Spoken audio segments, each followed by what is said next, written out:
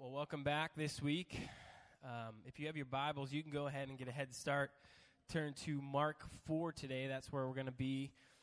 Kevin, have you ever noticed how throughout Scripture, it seems like God uses body parts quite frequently to make a spiritual point or an observation or something for us to understand? He even calls us the body of Christ. He does. And Literally says the we body. each have our own members and parts to it. Yeah.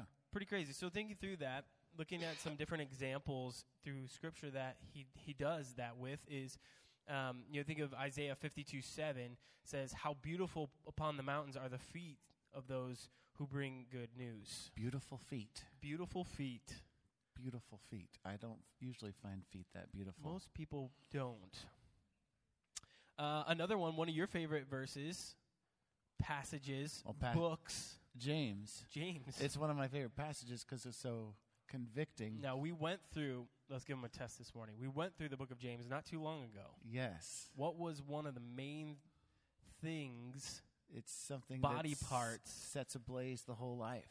Anybody? Or it's like a ship. Oh, yes. Tongue. Okay, a couple people stuck their tongue at us. Some people were paying attention. I like that. So that's always good. Matthew 6:22, he talks about how the eye is the lamp of the body. So if your eye is healthy, then your whole body is going to be full of light. Matthew 10:30, even the hairs on your head, your beautiful head, are numbered. That's not a metaphor at all. Yeah. Yeah. It still counts. It is part of my head. That's not even a metaphor, though. You just threw that in there to make fun of my baldness. Maybe. It doesn't even fit into your examples. Our text today also contains one, a little bit of a spoiler alert for anybody out there that's paying attention to us at this point. Mark 4:9 talks about Jesus when he says, "He who has ears, let him hear." And that's going to be our challenge, because if you truly hear something, it makes an effect. I have many times in my parenting journey known that even though I've said something to my children, I don't think they heard me. And how can I tell? Because nothing's happening. Take the garbage out, please. Or, hey, stop hitting me with a baseball bat. Whatever the command is. And it hasn't affected Ouch. them. They're still hitting me or not taking out the trash. Or honestly, if I was really real, I think my wife could preach the same thing about when she's saying something to me and whether I'm hearing her or not. Hey, because are you listening to me? It doesn't Yes. seem like it because you're still just staring at your phone, Kevin. To hear something and to really hear it affects us in a radical way. And we're going to talk about the tragedy of when we hear the message of God and nothing happens. And that's what the parable today is all about that we're going to look at. So let's kick it off. Mark 4. We're going to read through it. Mark 4:1. Again, he began to teach beside the sea, and a very large crowd gathered about him, so that he got into a boat and sat in it on the sea. And the whole crowd was beside the sea on the land. And he was teaching them many things in parables, and in his teaching he said to them, ... We'll get to that in a second. But let's first kind of talk about this setting, talk about what's going on at the beginning of this story today. Well, as is Jesus' habit, he begins to teach again, and this time he is by the Sea of Galilee. He's actually been in this region for a while, and we saw a story just a couple weeks ago where the circumstances seemed pretty familiar, didn't they? Massive crowds, unruly, get in a boat and get away. Massive mob mentality crowd. Yeah. And yeah, he had to ask his disciples to get him a boat so he didn't get crushed. It's actually brilliant when you think about it. Water carries, right? Water, you can hear things a lot longer. Plus, it sets him back so he's not crowded around and in danger as much, if you will. And so he's in a boat. People are on the land, and he begins teaching them about this parable that we're going to read here in a second. Yes, as he was teaching them in parables. What is a parable? Well, it's a story that teaches a deeper truth. And there's been a couple things that he's said to them in parables before, but we haven't actually heard the teaching of an entire parable. And here in chapter 4, our author, Mark, breaks from his normal style. He's a total narrative guy. Like, he did this, and then this happened, and immediately this happened, and then he went over here, and immediately this happened. Like, he's an action guy. He actually breaks once of only 2 times in the entire book of Mark where he breaks for a large chunk of Jesus' teaching. So this is the first of 2, and he's going to teach 4 parables in this chapter. This is the longest of the 4, so we're going to take it all by itself and kind of examine what it means for us. So we get the whole picture right off the bat. Let's kind of read the whole parable, and then we'll come back and we'll break it down, and we'll actually read how Jesus breaks it down and applies it to us. It's kind of nice because he does the exegesis for us. It's really He nice. explains it for us. So why don't you kick us off in verse 3? Listen, behold, a sower went out to sow. And as he sowed, some seed fell along the path, and the birds came and devoured it. Other seed fell on rocky ground, where it did not have much soil. And immediately it sprang up, since it had no depth of soil, and when the sun rose, it was scorched. And since it had no root, it withered away. Other seed fell among thorns, and the thorns grew up and choked it, and it yielded no grain. And the other seeds fell into good soil and produced grain, growing up and increasing and yielding 30 and 60 and 100-fold. And he said, he who has ears to hear, let him hear.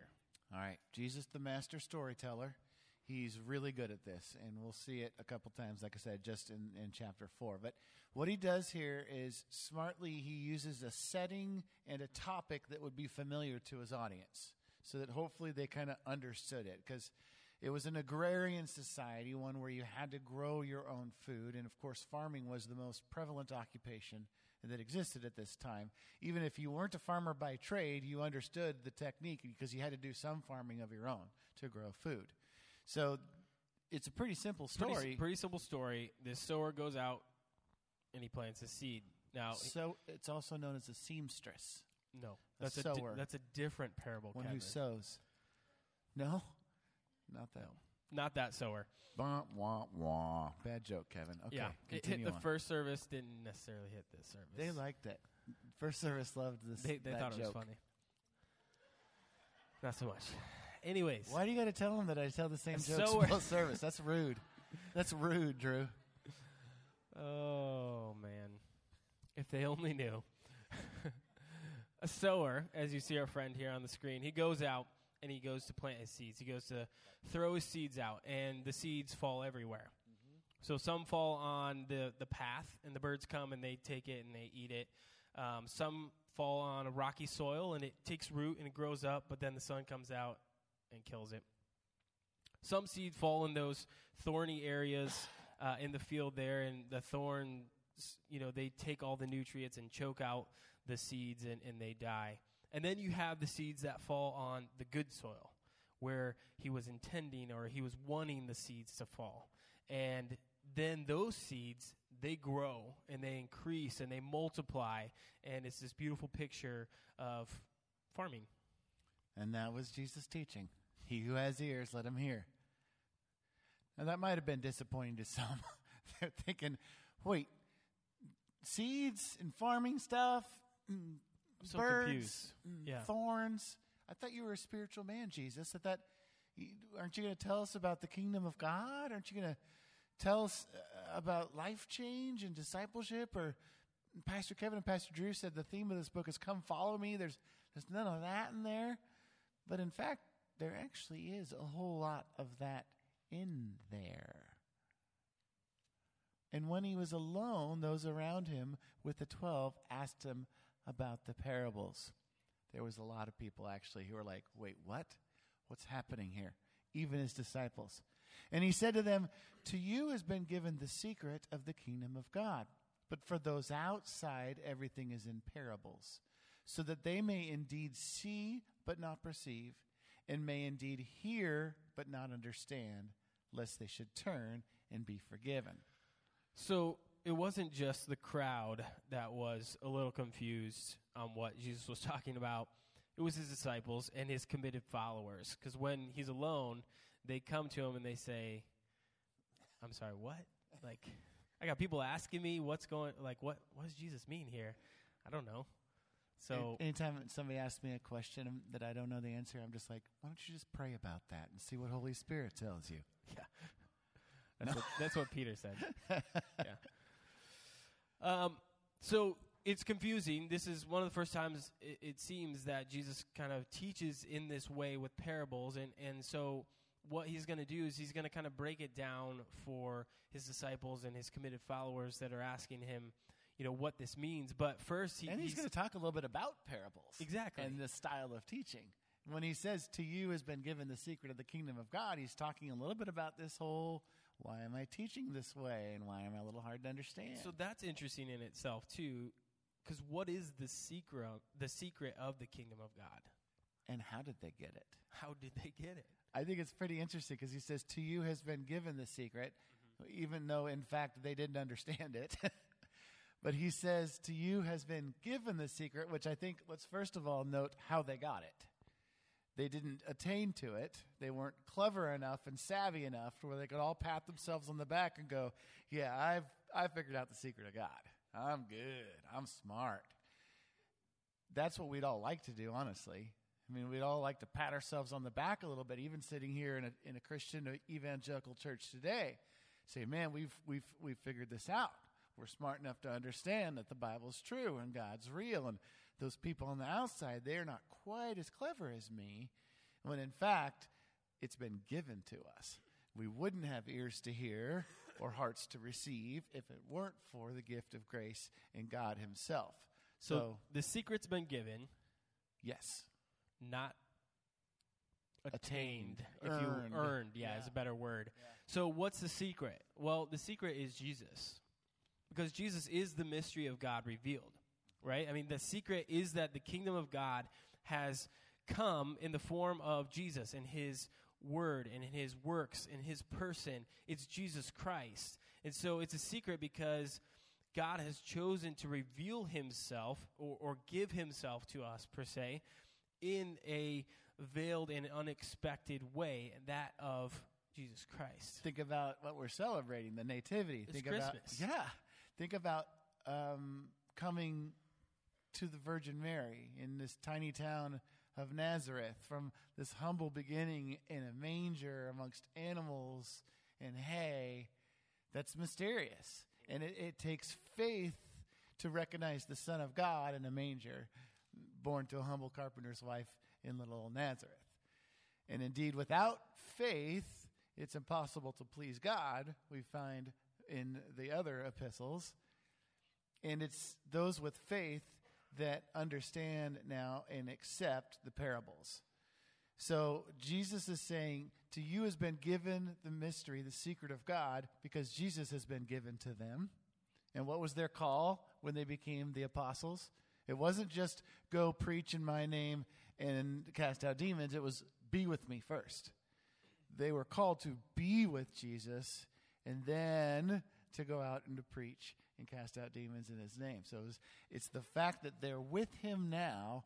This is the secret. This is the mystery. Me, right here with you, Jesus says. So Jesus' disciples, his committed followers, they have the secret. They know what it is. But everyone else, those on the outside, as Mark says there, those on the outside, they don't have it. They have parables. It's pretty funny for Jesus to call the Pharisees, the scribes, the general public, those on the outside. So contrary to that day and age, right? Because the scribes and the Pharisees, that's who everyone else went to for their teaching, right? Everyone else came to them. They thought they were on the insiders. They were the insiders. They had all the information. But when Jesus came, he kind of switches it all around. They become the outsiders, and Jesus is the one with the true message, with the true call to come follow me. And think about even how Jews look at the world. There was Jews, and then everybody else was Gentiles. Just the rest of y'all. If you're not Jewish, you're just Gentiles. That's y'all. I don't care where you're from. I don't care what your family lineage is or what country you're from or the color of your skin, the uniqueness of your story. Don't care. You're just on the outside. You're a Gentile. And Jesus even flips that around, doesn't he, when he says, I'm calling all nations to myself. And that's just how Jesus rolls. He likes this mystery. He likes this secret thing. That's how God is. He does unexpected things so that we can't, again, pat ourselves on the back and take credit for figuring out God's plans, God does things in unexpected ways. He quotes Isaiah 6 kind of at the end there. That's why it's in quotes, about them seeing but not really perceiving, hearing but not understanding, which again is key to this whole parable language and key to this very first parable as well. So let's move on to verse 13 there. And he said to them, "Do you not understand this parable? Nope. How then will you understand all the parables? The sower sows the word, and these are the ones along the path where the word is sown. When they hear, Satan immediately comes and takes away the word that is sown in them." So what I love here is just kind of Jesus' example of his patience and his mercy and his grace for those even on the inside, the disciples and his committed followers who he's talking to right here, who still didn't really get it, who still didn't understand fully. So he patiently explains this parable, and we'll see that as we go through the rest of our text. Not without giving him a little rebuke, though. He says, "How then will you understand all the parables?" Interestingly enough, figuring out this parable and understanding this parable is apparently a key to unlocking parables in general. This is one of those things. This is why he says it that way. How will you understand all the parables if you don't get this one, which is kind of a key. So a couple of things to think about as we go through this parable with the rest of our time. Now, we know that when we see repetition of words or phrases in Scripture, that should cause us to pause for a second and figure out, okay, what's the point that the author is trying to make here, or that God is trying to make? So when we read through this parable, you'll see that the word or logos. Word to your mama, Drew. Yes. Word up. The word is used 8 times in this parable. Then you have another word here, which occurs 4 different times in this parable. So those are kind of our 2 key words to pay attention to, no pun intended, as we go throughout this parable. All right, so the word, logos, the sower sows the word. That's what the seed represents. It's the word.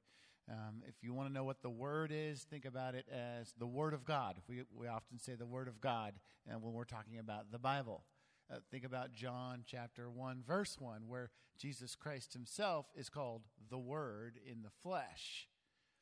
Essentially, here the Word represents the totality of the gospel of Jesus, the whole thing. It's a quick way to refer to all the teachings of Jesus, the works of Jesus, who he is, what he did, what he accomplished. It's the whole gospel. So in these 4 scenarios, the word, the seeds planted, represents the potential for somebody that hears and either responds or doesn't respond, depending on the person, to the gospel that they've heard. So that's why word and hear are spoken so many times. So let's talk about the different people that we see in this parable. And we have the first one in these set of verses right here. Person number 1. So this is someone who just doesn't believe in Jesus, right? The sower sows, the seeds fall on the path, the birds eat them. So they simply reject him. And so in rejecting Jesus, you are rejecting God as well. So Jesus is God in the flesh, and he's sent to us to reveal the Father, to reveal God. So in him we have salvation and life. These seeds don't have any of that. And so it's a picture of those who, even though the word is told to them and they hear it, they don't receive the word and they don't have any eternal life from it. When we do believe, when we do hear the word and accept Jesus Christ, our fate is sealed in heaven forever. These people, by rejecting Jesus, their fate is also sealed forever outside of the presence of God. So again, the insider, kind of outsider thing. So you can really plainly see this first seed, there's no life. It's completely dead, and it always will be. Person number 2. And these are the ones sown on rocky ground, the ones who, when they hear the word, immediately receive it with joy, and they have no root in themselves, but endure for a while. Then, when tribulation or persecution arises on account of the word, immediately they fall away. So this person hears the word, and immediately they receive it with joy. They hear and they receive. So it appears that this person does believe in the message of Jesus Christ, and they receive life. But then tragedy strikes. Yeah, there's no root or depth. It's rocky soil, so the roots can only go so far. And so the sun comes out, withers it up, and he what says... What does the sun represent? Tribulation and persecution. It arises on account of the word, and immediately they fall away. So just as quickly as that life comes, it goes. Now, in reading and studying and hearing many messages on this parable itself, you may have heard that, this person was never really saved. They never really fully believed in God. But I think we're on the same page here that we kind of disagree with that vein of thought, because it seems pretty obvious from the text that they hear and they receive it, because what are the results from it, right? The seed actually grows. There's a crop, there's a plant that grows from it, there's life, and then the tribulation comes. So the previous seed that we saw, that first person, it never took root, it never sprouted, there was no life, but this one there is. And most modern day scholars do believe that this text is not about salvation, it's about discipleship. That's why there's kind of 4 different responses that we see. There's really only 2 responses to the gospel. You believe it or you don't believe it. So obviously there's 4 categories here. It's a discipleship text. I've also heard it preached that this text teaches that somehow someone can lose their salvation if they don't remain faithful to Jesus. I don't even have time to refute that one. There's so many texts throughout Scripture that teach the exact opposite, that once we are in the family of God, nobody can snatch us out of the Father's hands. He's a father. Once you become a part of a family, you don't get back out of that family. And if it taught that, essentially, I've personally probably gained and lost my salvation repeatedly throughout my life. Because there's times when I just haven't been faithful. And there's times when I've had varying degrees of faithfulness. And if I was cast out of God's kingdom for that season, it's tragic, because I'm always trying to do good enough and be faithful enough to somehow stay in God's family or get back into God's family. That's not a peace-filled life. And when we talk about Christmas, we say peace is here between God and man. And so I can no longer be at war with God, even though I can live as a dead man for a time in my life. So I think this context, this text specifically, seems much more about the tragedy of those who believe in Jesus, but they never walk down that discipleship path, that sanctification path. So they're not truly invested in becoming the disciple of Jesus Christ. They've been justified, but they have not been sanctified. They haven't walked down that sanctification path. And that's a tragedy for us to experience or to see, like, in our body. It's a tragedy to see in the world today, because I feel like there are many Christians like this. It's a tragedy for them, but it's also a travesty against the gospel and what the seed is intended to do, what salvation is intended to bring for you and I. And we see kind of the reason here as being persecution or tribulation on account specifically of the gospel, of the message, of the word, of the seed. The reality is that persecution and tribulation are inevitable for the believer. Jesus taught it over and over and over again. Just know they hated me, so they're going to hate you too. Just know they persecuted me, so they're going to persecute you too. We need to be really cautious, especially with new believers, that we don't give them this message of, now that you believed in Jesus, everything's going to be perfect for you. It's going to be great now. The reality is there is peace between you and God, and in eternity, everything's great. But the reality is also that you've now created an enemy in Satan himself, and you've made yourself a target. Things are going to get hard. There's persecution. You need to be ready for that. There's persecution. There's tribulation. That's inevitable for the believer in this life. I mean, Jesus even talks about that. He teaches on that.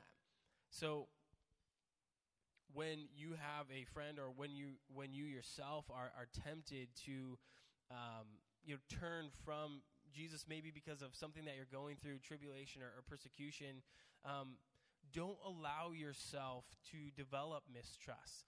And I think it's sometimes easy for us when bad things happen, we automatically mistrust Jesus or mistrust God. Like, why is God allowing this to happen to me? I'm doing everything I should be. Why I can't trust Jesus that he's going to take care of me. I think a lot of us also go into hibernation mode. And we just disconnect, fight or flight, and we're like, I'm running. Persecution, tribulation comes, and we leave. Well, on the other hand, it's you get angry at God, right? Like, That's the fight of the fight and flight. Frustrated that God allowed this to happen, or why did God take this person from me, or whatever it may be, that fight or flight that you're talking about. Yeah, we run away, we get confused. Somehow and in some way, we fall away from fellowship. We might even leave the church. We lack growth. We never really fully commit. And it breaks Jesus' heart, and it should break our hearts in a big, huge way. All right, number 3 here. Others are the ones sown among thorns. They are those who hear the word, but the cares of the world and the deceitfulness of riches and the desires for other things enter in and choke the word, and it proves unfaithful. This one's a little bit more confusing maybe to take at glance because it never actually says that they receive the word of God. But if you look at the tragic result at the end of verse 19 there, it should kind of give us a clue, right? The tragedy is that is not that life does not occur, but that it's unfruitful. There's no fruit. And he says, and it proves unfruitful. So this response seems to, again, be that they believe in Jesus, but they never produce fruit. Yeah. There's no sanctification. Again, the tragedy of a life that could have been amazing for Jesus Christ because they received the word, and yet they did nothing with it. So this time, it's because of the cares of the world. Yep. Deceitfulness of riches and desires for other things. So all these you could really fit into a category called idolatry. That's essentially what that is. It's something that takes our focus off of God, something that distracts us, something that chokes us out like these thorn bushes do. So, I mean, that could be family, that could be job, that could be possessions, money. I mean, it could be any of those things that deceive us into being a better result than what Jesus can give us, what God can ultimately give us. When we shift our focus, and again, even a believer can do this. We can shift our focus to something else that we find our satisfaction in and our identity in, something else that we end up essentially worshiping. And those idols, they choke the word, they choke the gospel, and they render it unfruitful. And so somehow, again, this person falls away from fellowship. They may even leave the church. They lack growth. It breaks Jesus' heart, and it should break our hearts also. But then we get to my favorite one. Verse 20. But those that were sown on the good soil are the ones who hear the word and accept it and bear fruit, 30-fold and 60-fold and 100-fold. So finally we get to the fourth person here in our parable, and this person is the one that hears the word of God. It's the one that accepts the word of God. It bears the fruit from that. This is a true disciple of Christ. This is the person that answers that call that we've heard all throughout the book of Mark so far, to come and follow me. This is that person. They say, yes, I will come. I will follow you, no matter the cost, no matter what happens in life, no matter the tribulation, no matter the persecution that may come on me for answering this call to discipleship. I will come and I will follow you. That is this person.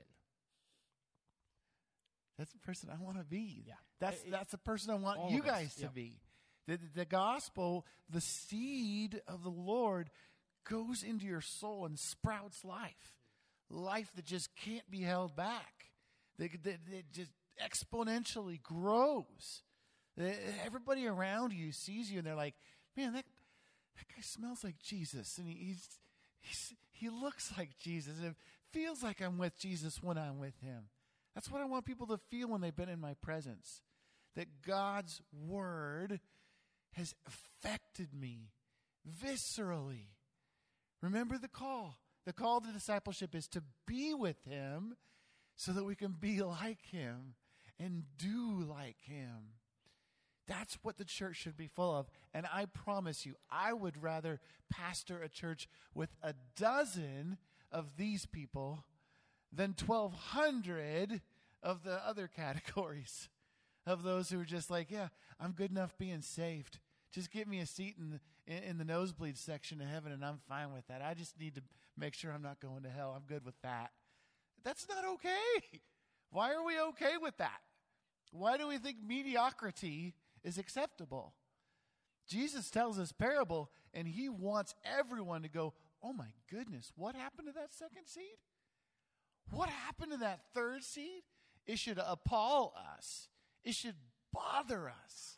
It should hurt us. And we should be those who say, I want to hear, and I want to encourage those around me to hear and really hear the word and be changed by the word. A community full of people who are disciples is a powerful place.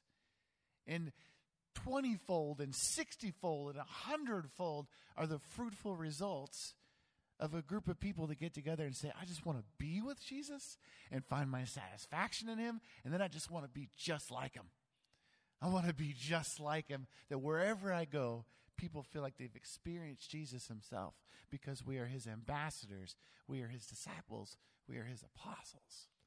I think that's part of our passion and our identity at the Graceworks is that we reach those people. We reach both the unchurched and the de-churched. That's what we want. We want to be a church that is welcome to, that those types of people, both categories, feel welcome and hear the word of God preach. And get challenged to change. Because we don't want a church full of believers who are not disciples. That is not what we want, both at the Graceworks and globally as the church. That's not what God has called us to be. That's not how God has called his church to be. We want to be believers who are disciples. We want to be like that fourth person in our parable, who hears the word of God, who allows it to grow in their heart, and they bring forth fruit when it's time, when it's in the season. Amen. Let's pray right now.